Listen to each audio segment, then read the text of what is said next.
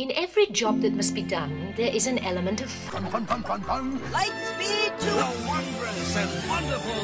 Cover is not the book, so open it up and take a look. Ah, if it isn't the only bookworm in town. What's that word again? Inspired. Might solve a mystery or rewrite history. This is the story we needed to write. Has been kept out of sight, but no more. So I'll read a book, or maybe 2 or 3. It's such fun to hum a happy working song. Ooh, a happy working song. I have to sing. I have to play. The music, it's not just in me. It is me. We're happier when you don't sing.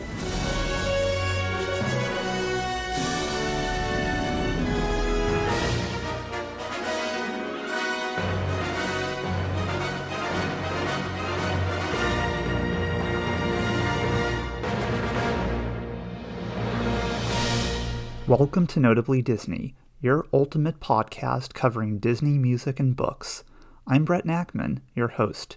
Here we dig a little deeper and explore the great wide somewhere about everything under the Walt Disney Company umbrella as it pertains to tunes and writing, from the theme parks and television screens to the Broadway stage and the silver screen, if it relates to anything Disney songs, soundtracks, books, articles, or other things that you can listen to or read about involving Disney, we'll examine it here. This summer commemorates the 65th anniversary of Disneyland, and one individual who's spent much time exploring its origins serves as today's guest. Dr. Todd James Pierce is a renowned author who wrote 3 Years in Wonderland, The Disney Brothers, C.V. Wood, and The Making of the Great American Theme Park.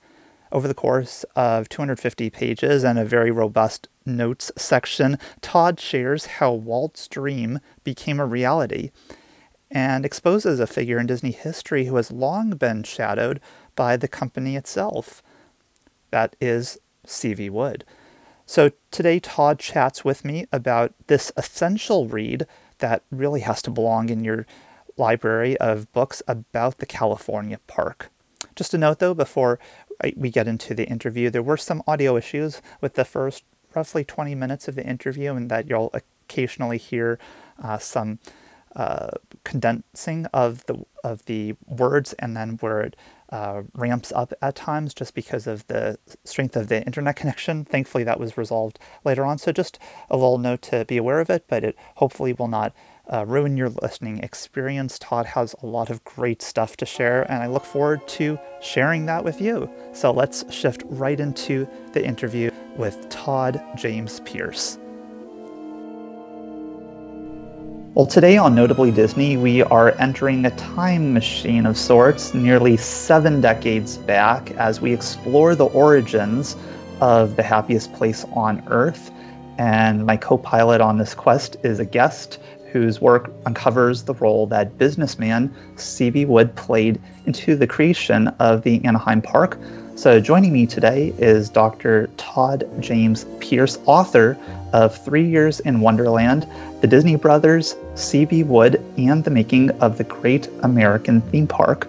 So we'll talk all about this book, which is a really fascinating dive into Disneyland's development. And it's really also worth mentioning that Todd is the author of the well-received title that was published more recently, The Life and Times of Wirt Kimball. And he's an English professor at California Polytechnic University.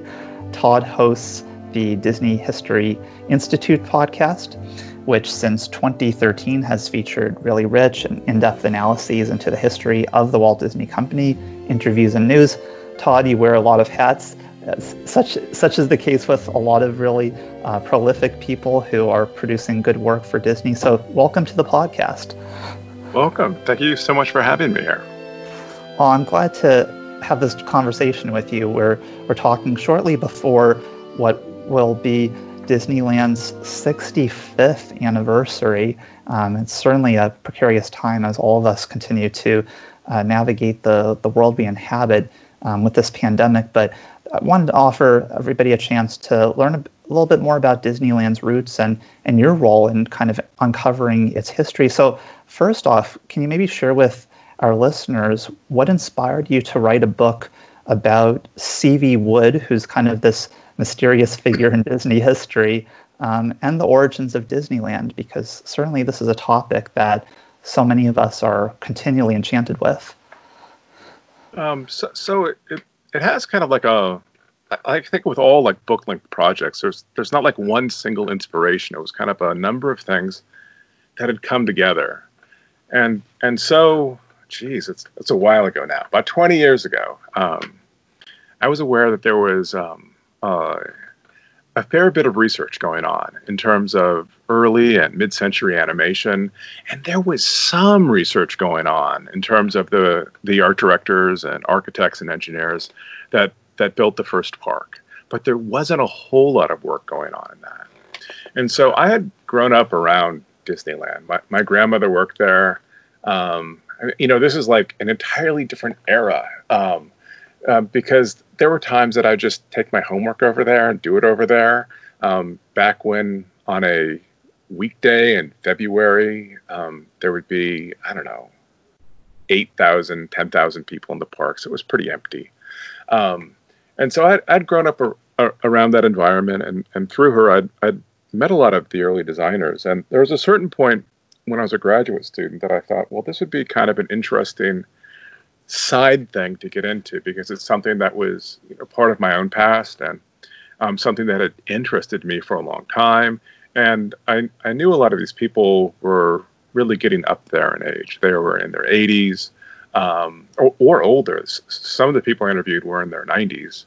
And so I started kind of collecting up some of this research. And so that's kind of like one path that kind of led in that direction. And then there was another path. My first job out of graduate school was at Clemson University. That's the first place that I went to teach. And I was there for a while, and then I kept applying for jobs back home, back in California. And so there was a year that I got a job out in California, and we had a fairly large house. It was just my wife and I, but things were so cheap in South Carolina that we got there and we did, I think, the traditional newcomer mistake. It's like, my God, we can afford like a 3,500 square foot house for the two of us. And so when we sold that, we had to pack everything up and close everything down and get it all cleaned up. And that was going to take a lot of time. So I told my literary agent at the time that I didn't think I could work on any book-length projects that year, because it was going to be frustrating because I had all this other work to do and I had to move and we had to get a new house. And it was just going to be time. And these were books that I was working on before I started writing books about Disney. There's a whole other set out there. And he said, well, why don't you send me 3 magazine ideas and I will pitch them.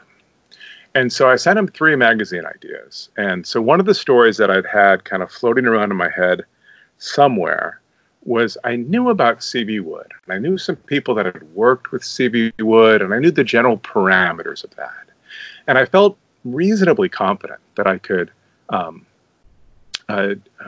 find research materials that then I could assemble into a type of narrative magazine article length history of the early part of the park, focused on this person who had been purposefully weeded out of the early history of Disneyland. And so I sent out my 3 ideas. That was just one of them. And he showed them around. And there was one magazine that said that they thought that this could probably be an interesting thing if I wanted to develop it. And so when I got out in California and set up a new office and we, found a place to live and those types of things, I started to move more focused in terms of research into this area. And by the time the school year started up, I had like 110, 115 pages, over 100 pages of, it was all rough draft stuff of what this article was going to be. And I was still kind of like lying to myself and saying that I would be able to kind of edit this down and shrink it down into 15 pages, 5,000 words or something like that. And it was just fascinating to me. And I saw that there was a very natural storyline arc. And so there was a certain point, like around February of the following year, where I just said, okay, I'm just going to throw everything into this and try to shape a book around it and see what I can do with that. I thought it would take to finish it, because I had this misconception even then that mostly what I would be doing would be using archives or places or central collections that had material readily available, that I would just need to redact it all into some sort of unified narrative. And what I eventually learned was that there was some of this. There wasn't a great deal of it. There was some of this, but mostly what had been collected as the early history of Disneyland was from a very small group of people. Sure. So can you kind of give some perspective? It sounds like this was a really in-depth endeavor. When did you kind of officially start working on what would have been a magazine article? The summer of 2005. And the book comes out like almost a decade later. So we had some kids in there. There was other things. There was 1, 2, 3. I think there was 4 other books that had nothing to do with Disney that I also worked on during that period and then were published. So there was other projects that I was picking up and putting down. But it was a project that I worked on for a long time. Wow. And I had noticed in the notes section, which is very thorough, mentioning all the sources, and I had noticed that there were some interviews from like the mid to late 2000s, but I wasn't sure the context. So wow, this was really extensive. I didn't think there was really a way to kind of do it without trying to be on the ground as much as I could be. So also in this pre-pandemic world, one of the things that I did was my classes that I've taught have always been Tuesday, Thursday classes. And so I used to, after my Thursday classes were done, for about a year and a half, 2 years, maybe twice a month, I would just go catch a plane, because I found that interviewing people in person was so much better than interviewing people over the phone.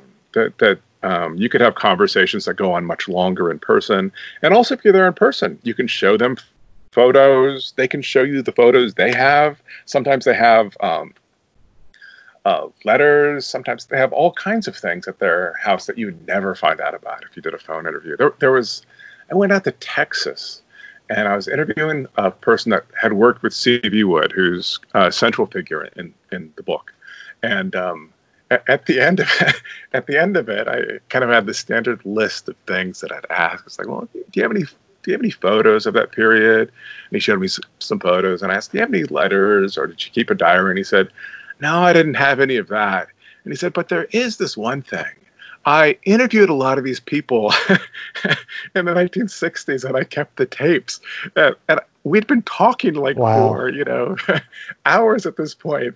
It is like, this is like, the most useful thing I'd come across in months and months and months. And it was only because, I was there in person, and we had talked a while, that it kind of jarred his memory that he had some reel-to-reel. So I used to go down to the airport and catch a flight somewhere. Texas, went to Texas a bunch of times. Texas, Florida, New York, wherever. And after doing this for a few months, I asked, it was the United count, so I'm probably getting someone in trouble now. It was the United count, and I said, if I wanted to, we just have this chance of being oversold, what time would I need to book that for? And the person I guess at the counter couldn't have been more helpful, and pulled up everything from like the last couple of weeks to figure out when those flights were most likely oversold, and kind of gave me this roadmap towards finding a way to fund a lot of this research by taking flights that were oversold and then getting flight certificates for subsequent flights to do more research. There was a point that I had 6 flights, so I just kind of cycled through these for a long period of time to get the work done. Well, that's just really incredible. I was really intrigued when you mentioned those old recordings from the 1960s. So how good were they in terms of the quality, if you were able to play them? Yeah. So I didn't play them myself. They were reel to reel. I've got equipment here they weren't in great shape because I was a little afraid that it might be kind of one and done with these. I took them to an audio restoration place and had them digitally transferred. I felt that was the safest way to go. But once they were transferred, it was, pop and scratchy. It was the type of quality that you might expect from something that was, then 40 years old, that had been done on a portable reel-to-reel tape recorder, but it was perfectly understandable. You could hear tones and inflections. It was fabulous. That's really cool. Could you maybe give listeners some context to who C.V. Wood was, in case Sure. they haven't read the book? Oh, absolutely. So, C.V. Wood, he's an interesting collection of contradictions. He was an extremely bright person, but he had been brought up during the Depression, and he had been brought up in poverty. And some of those experiences kind of pushed him towards certain types of self-protective instincts where he would con other people so that he would be financially supported. And so he was a bit of a con man. And so extended relatives sent him off to college. And this was another area. It took me a while to kind of figure out. Extended relatives sent him off to college. And I'd put together a pretty extensive timeline on everything that I had of him. And I could never get the college material to pan out. It was always like off by a year. And for about the first year of this, I had just simply put it down to that people's memories were off, because we're talking about things that had happened 70 years ago at that point. It was a while ago. And so I had little question marks about that part of the timeline. And then I was talking to one of his childhood friends. It was in Texas. And his friend told me, it's like, well, we always suspected that he just said he graduated from college. And then suddenly the lights go off in my head. It's like, of course, he just made up his diploma.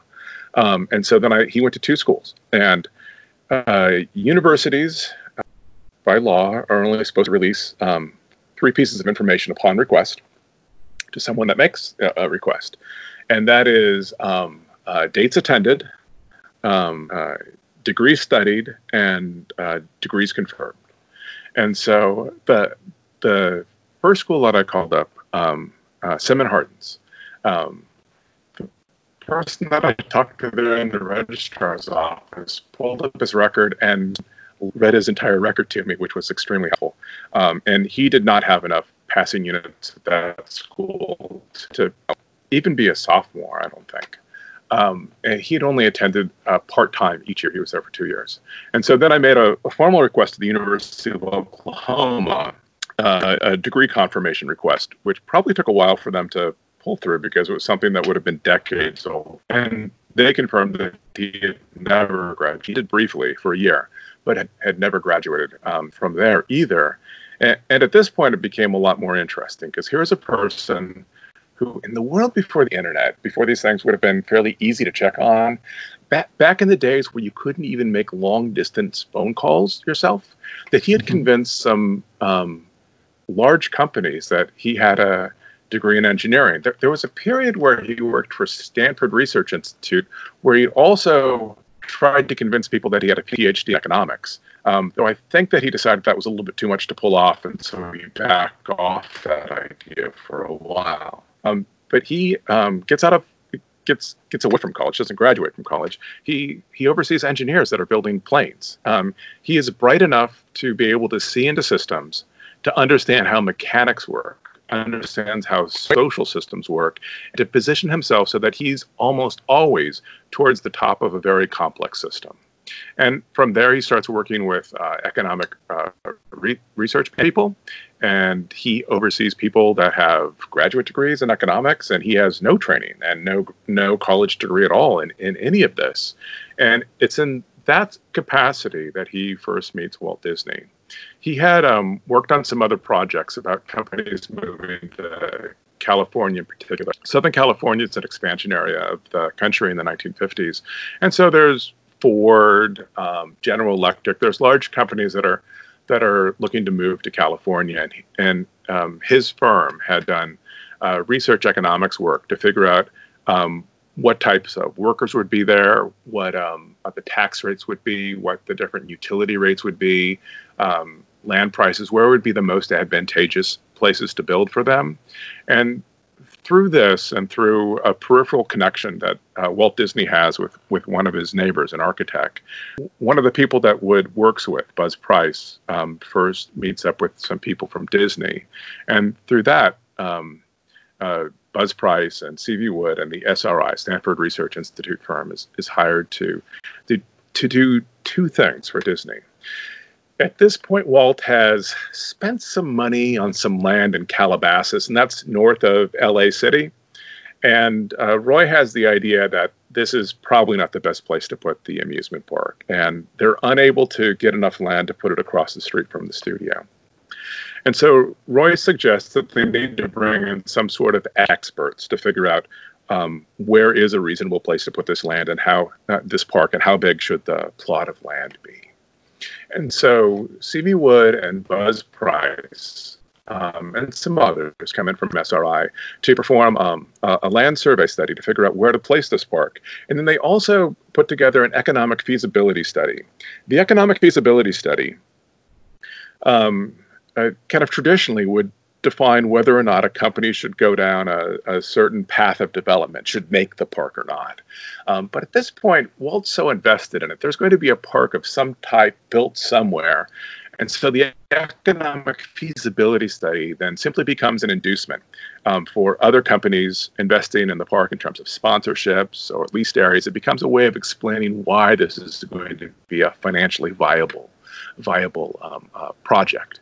And so they do these two things. And while growing up, C.V. Wood, or Woody, had been enamored with Hollywood pictures, spends his very early years in Oklahoma and then moves to Texas. And so he's enamored with pictures. He's enamored with this idea of celebrity.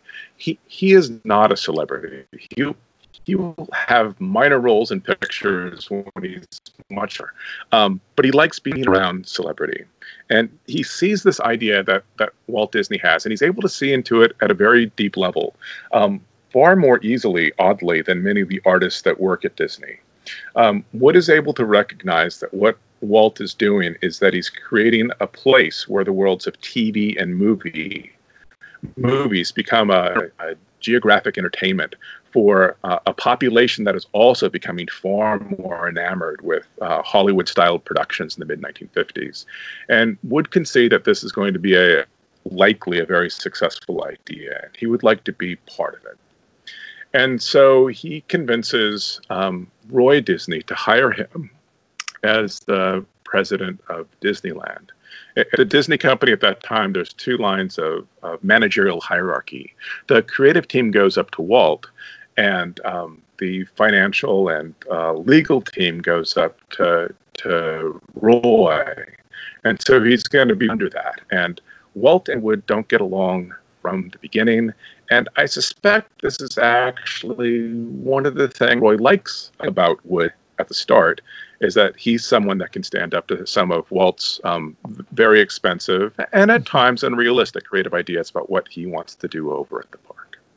Yeah, absolutely. It becomes clear that even though Wood had a certain level of understanding and vision of the park, his mindset was in many ways such a complete contrast to how Walt approached things, which was more of a visionary as opposed to a pragmatist.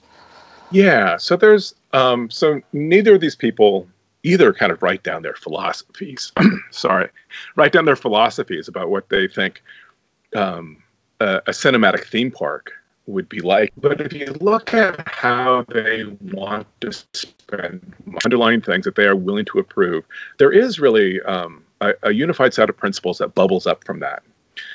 Walt Disney wants to spend money on rich detail and immersive theming in the 1950s.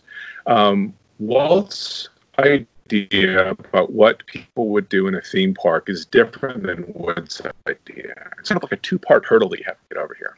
And so in the 1950s, mid-1950s, if you can get over the idea that people would want to come to Southern California to spend part of their precious vacation time in a world that looks like movies. You have the Western area and the jungle area, and then the area that looks like a historical period film.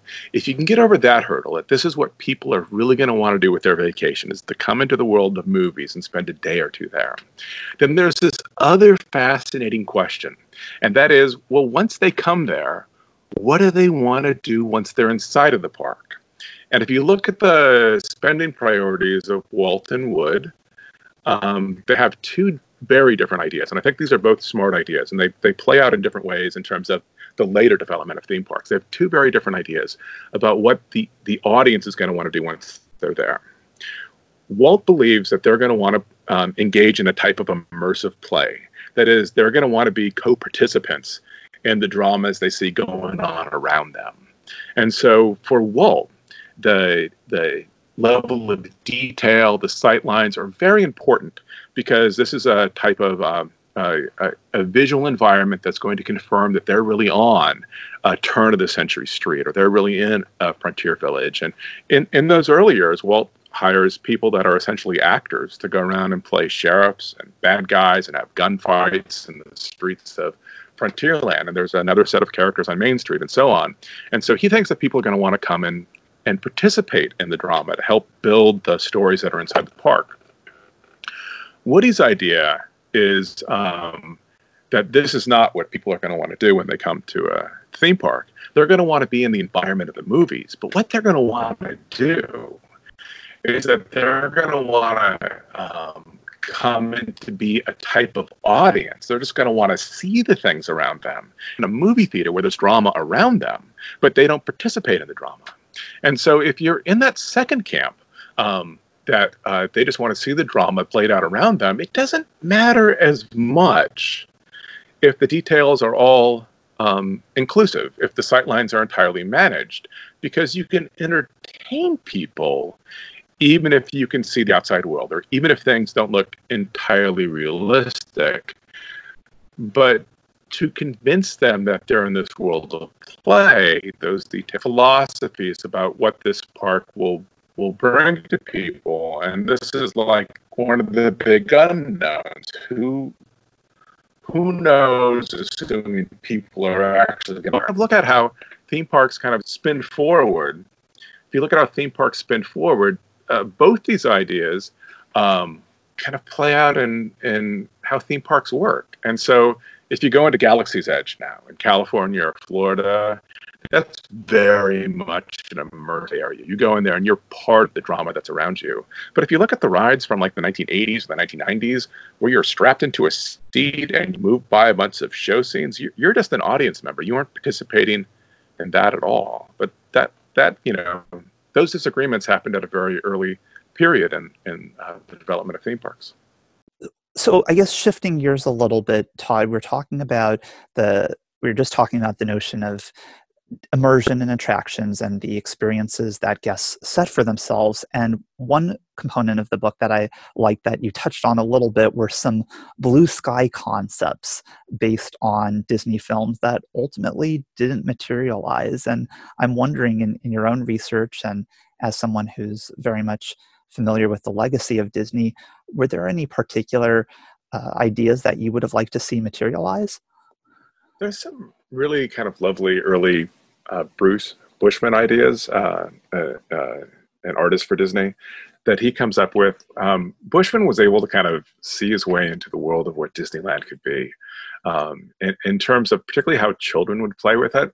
And so he comes up with some interesting, inventive ideas for what they might build there. And early on, Disney's approach, so the development of Disneyland is kind of a layered process. There's a period in kind of the early mid-50s where what the Disney people are doing is they're trying to understand what types of stock ride systems are out there what types of rides exist in the world of outdoor amusements, and figuring ways to adapt them into unique rides for Disneyland. This has a lot to do with kind of like design and overlay of what exists out there. And so, Dumbo is really kind of this adaptation of the octopus ride that you'd see at carnivals, and spinning teacups, or an adaptation of early spinners. There was a Shoots the Chute ride. There was a boat attraction where, really with no theming, at a lot of amusement parks like Coney Island, you just go up on this ramp and then come down a very steep slope and splash down in a pool of water. One of Bruce Bushman's ideas is that you could do this all indoors, and the splashdown would be coming out in a Pinocchio ride out of the mouth of the whale Monstro. And yes. He got into some interesting ideas. There was I think it was Ken Anderson's idea for a walkthrough of Alice in Wonderland that they had. So they had some like kind of inventive ideas. Whereas I guess not now, but a few years ago at WDI, I see it as a place that has access to a significant amount of money. And this money, I think, becomes an answer to a lot of problems in large businesses. And sometimes you get to more creative ideas when there isn't money. And that's very much where Disney was in 1953 and 1954 when Disneyland is being designed. It's like, what can you make that's very inventive, that's not going to be extraordinarily expensive? And so some of the things that they came up with that weren't built were very inventive like that. Well, I think, it's just very fun as a reader to kind of hear about these concepts, and then you also lead them to some resources like Jeff Kurtti's Art of Disneyland book, where they could actually see some of these images. But what another quality that I appreciate as a reader, and you make a nice note of this at the conclusion of the book in terms of how you were constructing it, you really wanted to make people feel like that they're there on opening day. You're smelling everything, you're seeing the people sink into the cement, and all of those different aspects of a park in its inception. And I'm wondering from your standpoint, given that Disneyland is such a highly visited place and there's such lore and such interesting history, how did you feel about your role as an author uncovering tidbits that really hadn't seen the light of day until you had conducted these interviews or dug up these details? So there was a certain parts of the book that I might refer to as set pieces, so kind of longer narrative stretches that I thought would be important to the story. And in some places, kind of my hunches panned out well, and in some places they didn't. They just kind of fell away from the project. But opening day and the night before was something that I asked almost everybody about as I went out to interview them. And I think I interviewed over 100 people for it. And so I'd kind of take down notes on this because I knew that I wanted to kind of build a significant chapter about what the day before and the day of was like. And the stories that came out were just fascinating. And so I was doing this shortly before the 50th anniversary of Disneyland. And, 50 years later, Disneyland's a big success. And the narrative of how you think of something 50 years ago is colored by what it is now. And so my goal was to try to get back into the moment and to bring readers along with me into the moment so they could experience what was it like to go to this place that people didn't have a term for back in 1955. The term theme park is invented in the 1960s. It's an amusement park with themed lands in 1955. You don't even have a category name for what it is. So what was it like to be there? And it soon became clear that there was a lot of doubt about how well it was working on July 17th, and would it even be able to financially stay open, and how much of it had literally fallen apart. And to kind of, through people's memories and through photos, and there were some home movies even that I saw, through all these things to structure up what it would have been like to have been there on that day without having the the vantage that we have now so far into the future, and to understand that everything's going to be good eventually, if they just stick with it long enough to be there on that day. So that's what I was trying to accomplish with some of that research anyways. For sure. And kind of along these lines, the notion of opening day is not only marked by some of the challenges that the ABC crew faced in filming the park, and attractions and places not necessarily even being completely finished, but also a huge degree of corporate sponsorships, which, as you note, Wood was so significant in making those come to fruition. And ultimately, the notion of those corporate sponsorships has really promulgated throughout the parks in the years since. Can you maybe talk a little bit about Walt's resistance to this at first? I recall that he was a very stingy person and very peculiar with money and wanting things to be handled in a certain way. And then on the flip side, you have C.V. Wood as ultimately the businessman. Can you kind of talk about how you understood that dynamic to be? Sure. So that is one of the most significant things that Wood brings to the project. Off the top of my head, it's been a while since I've worked on this project. I believe that he brings in a total of $4.5 million. And by the time that Disneyland is about to open, it is so far behind on its bills that there's a number of construction supply businesses that won't deliver to the Disney side anymore unless they are paid cash on the spot, because they are that far behind in their bills. And so it costs $17 million. I think it's actually closer to $18 million, because they find some additional receipts shortly after the park opens that had been pushed aside by an accountant. But if you subtract off $4.5 million from that, that means that the project is going broke somewhere around April, and there's really no path towards completion.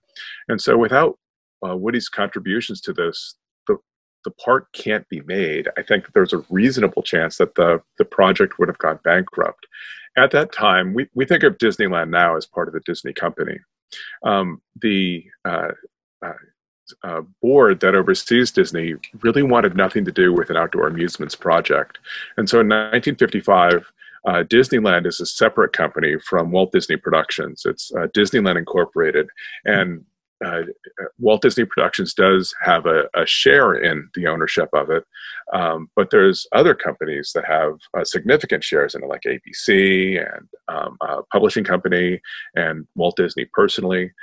And so it is its own entity. It also has a great deal of debt that's associated with it. And so it can go bankrupt without bankrupting the studio. And so that's a significant problem as it's moving into those last months. Without Woody, I don't think it really would have gotten there. And there's a chance that there never would have been a park, and that would have been a tremendous image issue for Walt Disney Productions as well, if that had happened. But on the other side, Woody doesn't really fit in very well with Disney. He's a bit of a con man. He's a fast talker. He cuts corners. He's tremendously loyal to his friends, but often at the expense of other people that he does business with. And you kind of I'm sorry. Were you going to continue? No, I just realized I'd wandered so far from the question that I have no idea what the question was that I was supposed to be answering. No, that's quite all right. And I like that you kind of gave context to his personality too. What's really kind of interesting is, mind you, as a consumer of Disney and someone who is familiar with the park's history, certain elements of the book were familiar, but I found myself, as I was reading through it, constantly like on the edge of my seat, because as you just talked about, it almost seemed like Disneyland wasn't going to happen, or at least not going to open with some degree of success until the last possible minute. And even so, there were still a number of challenges that the cast members and people who developed the park faced in making it operational.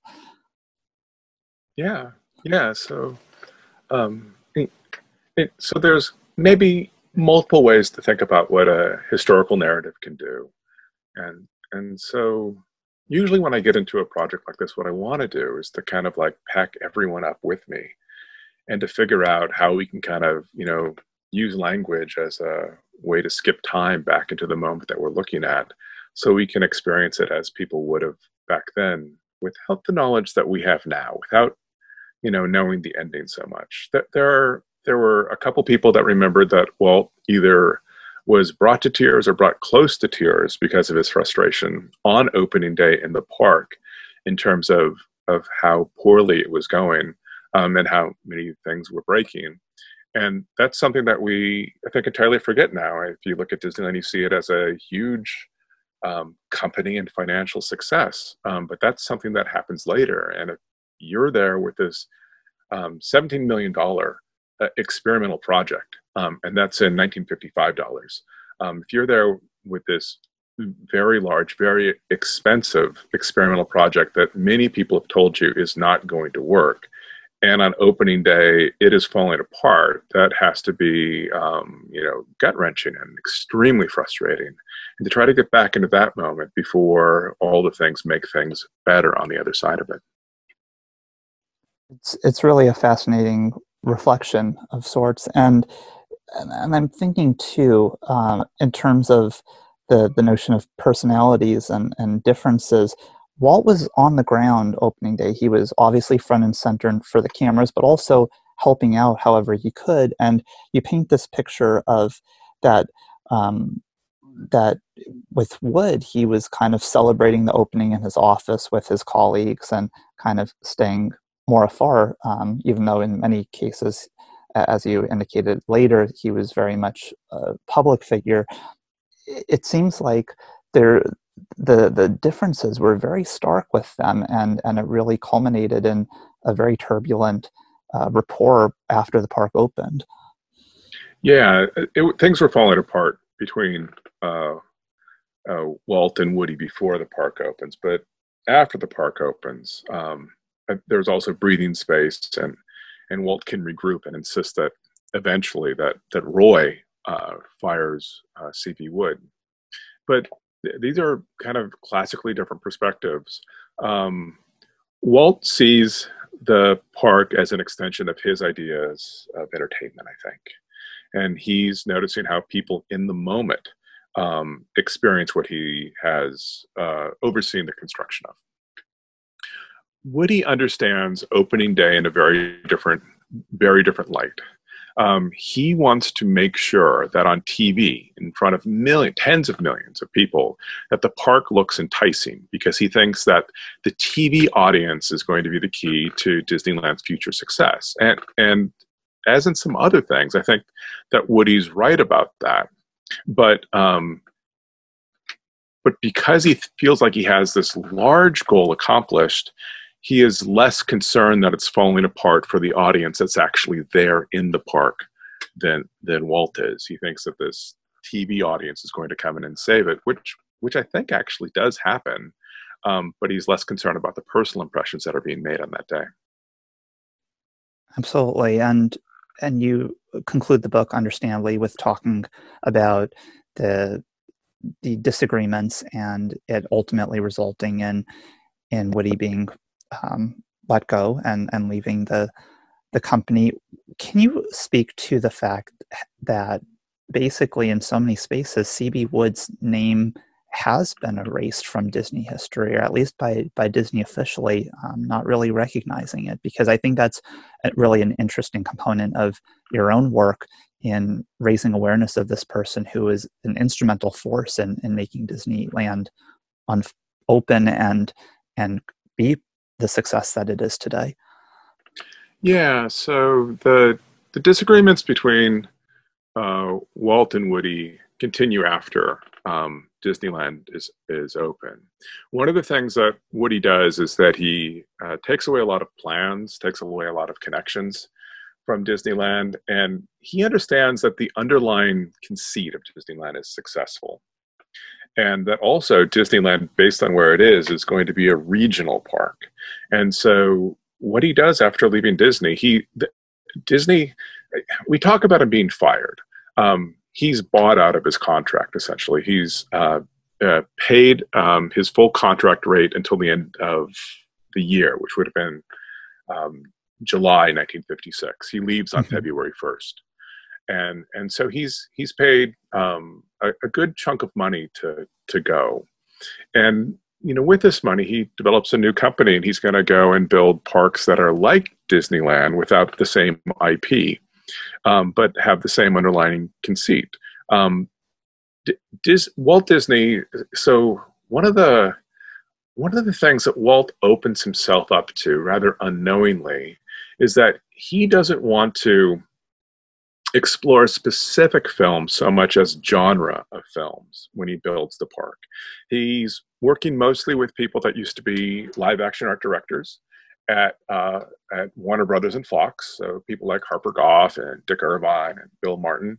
And he's very interested in this idea about how the park can look like film. But he doesn't necessarily want to warm up to individual film titles, although in private, they refer to individual films. They'll refer to the African Queen elements of the Jungle Cruise. They would call the animal areas the Tarzan jungle or the Hollywood jungle, and so they're very aware of what they were doing over there.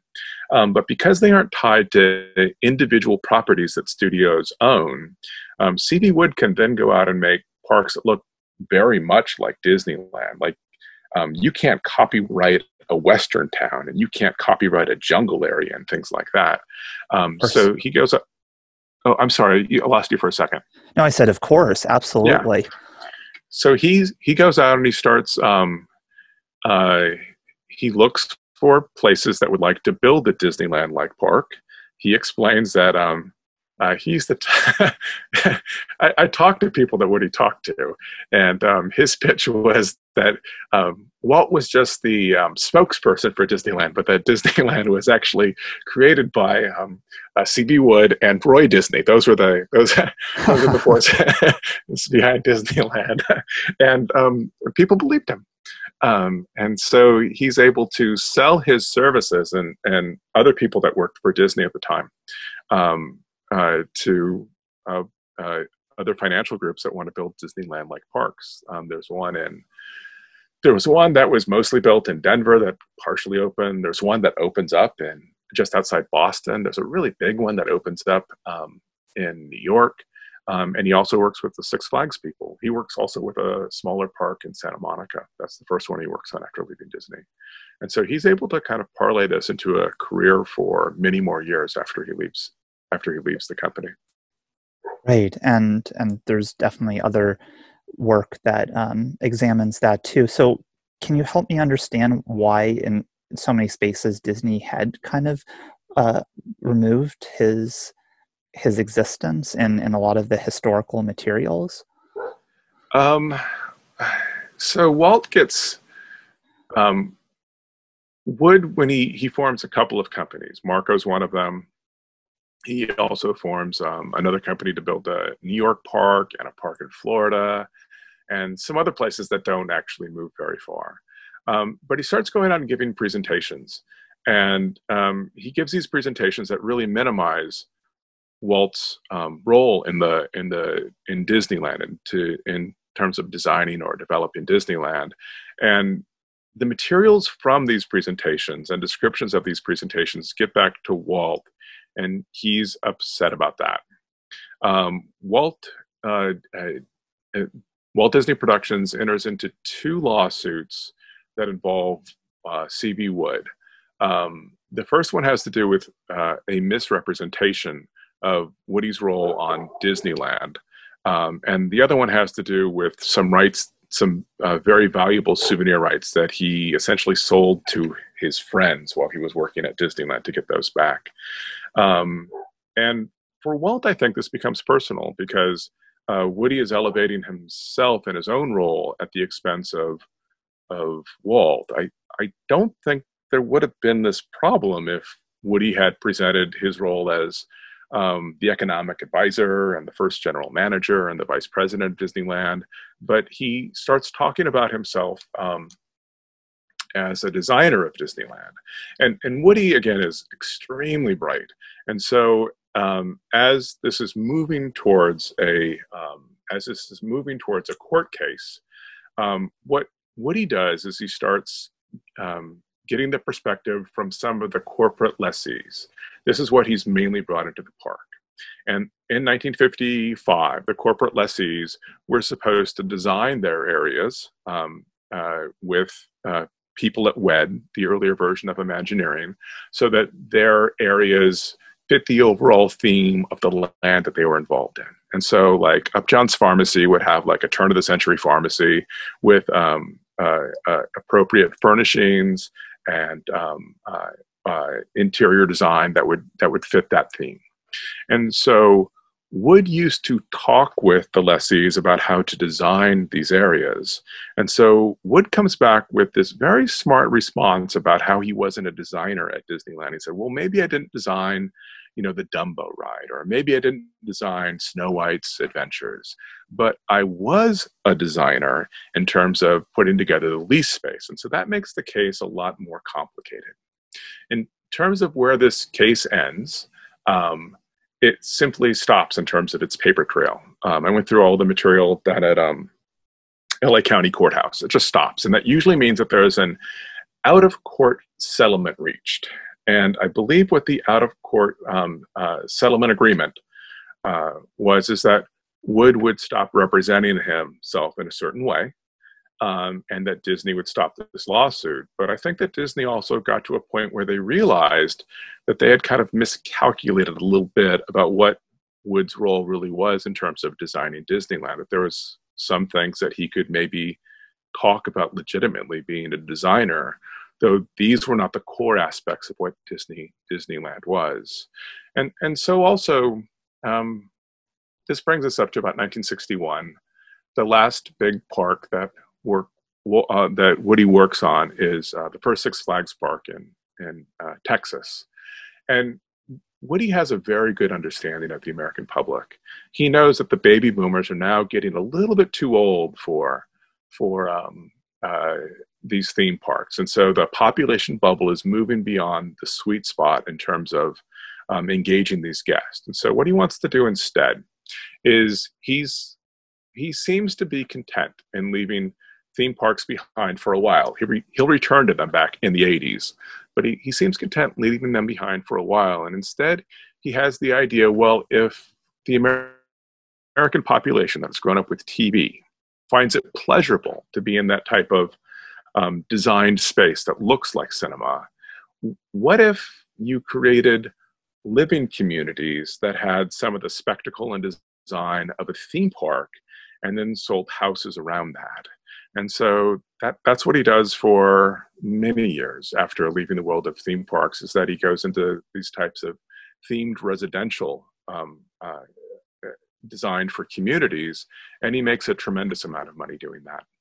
Well, thanks for the context. There's only so much that can be covered in a book, and certainly there's a lot of material on Disneyland and its development, and even shortly thereafter as Wood exited. So I appreciate the perspective into what his life ended up being post Disneyland and post working for Disney.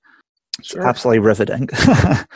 And yeah, I think if it's not entirely clear to the listeners already, I definitely think it's such a worthwhile book into offering a different spin on what Disneyland's development was like, and also just the notion of opening day in particular being such an immersive experience from the standpoint of how you construct that narrative. So I really appreciated it from that standpoint too. Well, thank you very much. Well, I'd like to conclude with, as I do with all of my guests, asking some Disney-related questions. So these are based on your opinion, Todd. So the segment, we call it Ask 'em My Questions and Get Some Answers, which is a reference to Ariel from The Little Mermaid. So given that this is a music and book-themed podcast, I'll be asking you some 3 standard music-related questions. Okay. I will fail on the music-related questions. Well, I promise you they're opinion-based, so there are no wrong answers. Okay. Maybe some that listeners disagree with in terms of your responses, but no wrong answers. So I'll ask you some music-related questions, a couple of book-related questions, and then a random Disney question. Okay. So are you ready, Todd? I'm feeling lucky. We'll go, yes. Okay. Well, to get started, what Disney soundtrack did you listen to most while growing up? What Disney soundtrack did I listen to most while growing up? I listened to the soundtrack of The Black Hole oddly quite a bit while growing up. I think I might go with that as the actual record that I played the most when I was young, was the orchestral soundtrack for The Black Hole. Very nice. Yeah, sci-fi, love it. What Disney song most recently got stuck in your head?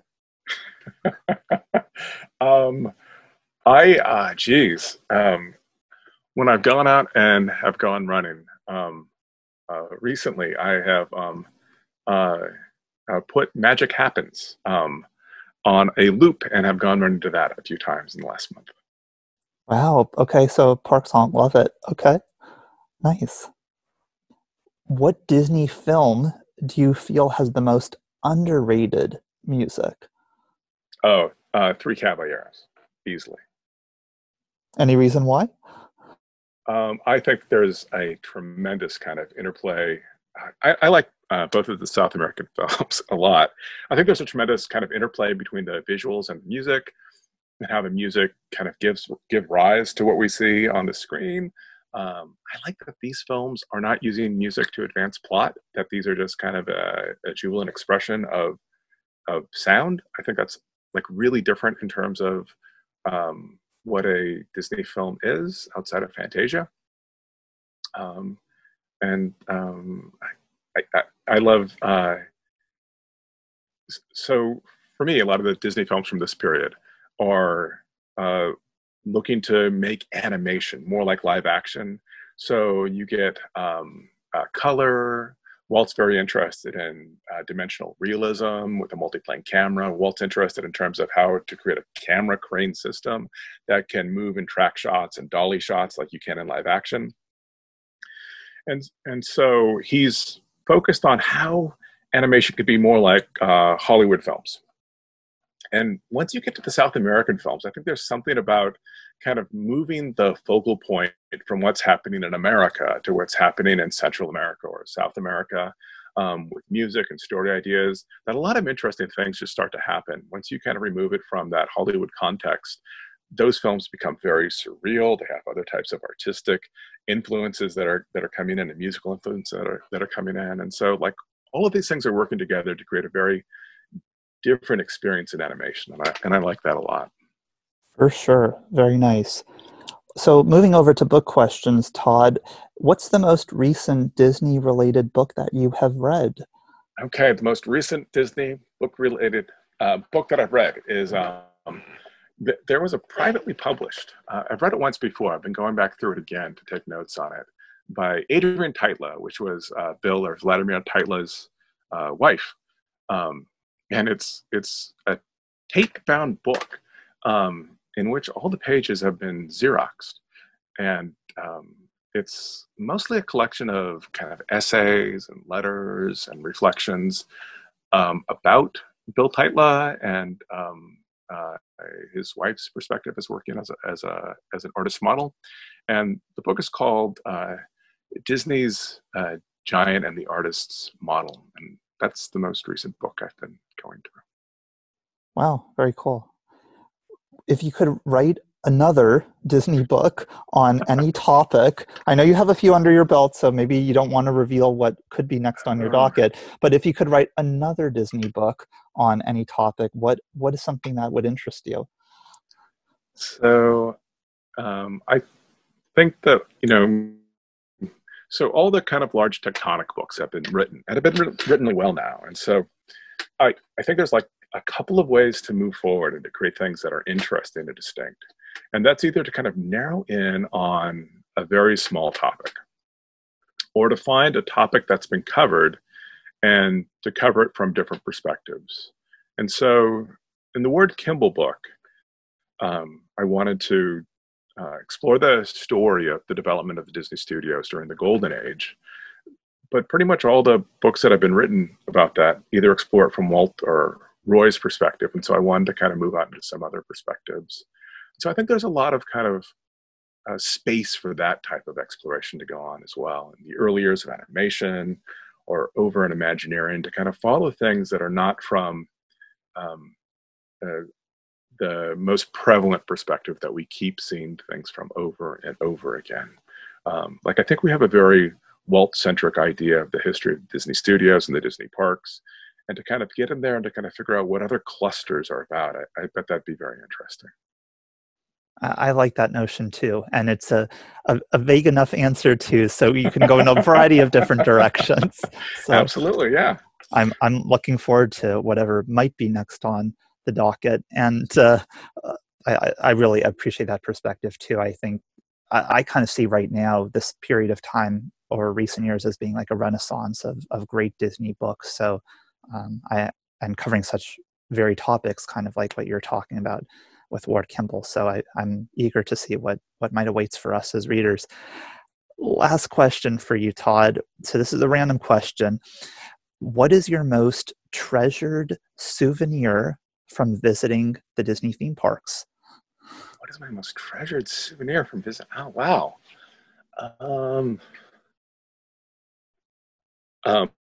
As my wife will tell you, our house is cluttered full with various Disney things. So let's see, I've got a piece of the original overhead track from the Peter Pan ride when they swapped out the rails many years ago. That might be somewhere on that list, I think. Oh no, and this would be from. I've got a piece of the Carolwood track. That might be my favorite souvenir, but that's not from the parks. It's just the things that gave rise to the park. So basically, your most prized souvenirs are metal and track and things that you couldn't actually purchase in a store. Yeah, I think that's true. Yeah, that's really cool. So where do you mind if I ask where you have those situated in your house? So I have some of the track up on some of the overhead track up on the wall, and then I actually had a couple pieces of Carolwood track. I have one piece is in a bookshelf, and then I have another piece in my office at school. Very cool. I think that's something that's very unique and separates you from most park goers for sure.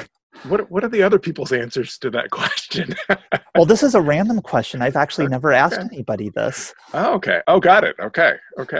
So I thought of I want to ask you this in particular because I obviously, given the material of covering the early days of Disneyland, I was curious in terms of what piece of the parks mattered to you and has been a treasure for you, although I could not have expected the answer to be an actual piece of the park. Piece of the park would be the answer. Piece of the park. Yes, exactly. Todd, this has been a wonderful conversation, and I want to make sure that listeners can follow your work across a variety of platforms. Can you let them know where to purchase your books and follow the podcast? Yeah, sure. The books are available like all books over on Amazon. I have a personal website, which is www.toddjamespierce.com. And there's links to the books there, and there's links to the podcast. Right now, I've been trying to put up a podcast at least every week because there's just been so much going on recently. But there's always things happening over there.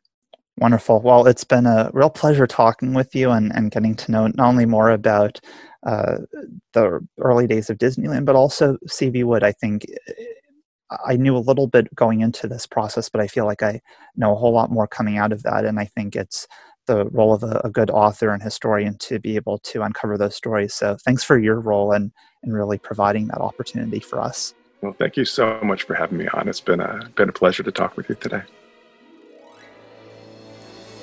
Thanks, Todd, for coming on Notably Disney. It was such a pleasure to talk with you. I hope you all enjoyed the conversation. He certainly had some great picks for the very final questions. If you ask me, I would love to have a piece of the Peter Pan's flight track in my house. That's quite unique, Todd. I had a kick out of that. As you could tell, Todd is quite informed as it pertains to the history of Disneyland and so many other domains within Disney as well. And what a gift to have learned more about C.V. Wood in this context.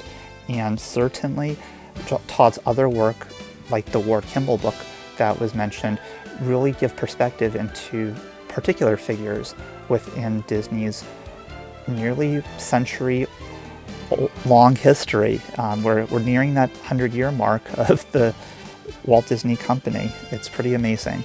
So thanks again, Todd. and definitely check out 3 Years in Wonderland. Thanks again for joining me on another episode of Notably Disney. I invite you to subscribe to the podcast and leave a review. Follow me on Twitter at bnachmanreports. That's BNACHMAN Reports, and be among the first to find out about the release of new episodes. I also encourage you to send me an email to notablydisney@gmail.com regarding your thoughts of the show, as well as suggestions for content. So until we turn the page on another chapter, I'm Brett, and thanks for listening to Notably Disney. Notably Disney is not affiliated with the Walt Disney Company or any of its subsidiaries. Consequently, the perspectives and opinions expressed by the host and guests are strictly theirs and do not represent the views of the Walt Disney Company and its employees. The main purpose of the Notably Disney podcast is to offer information and critiques about the Walt Disney Company.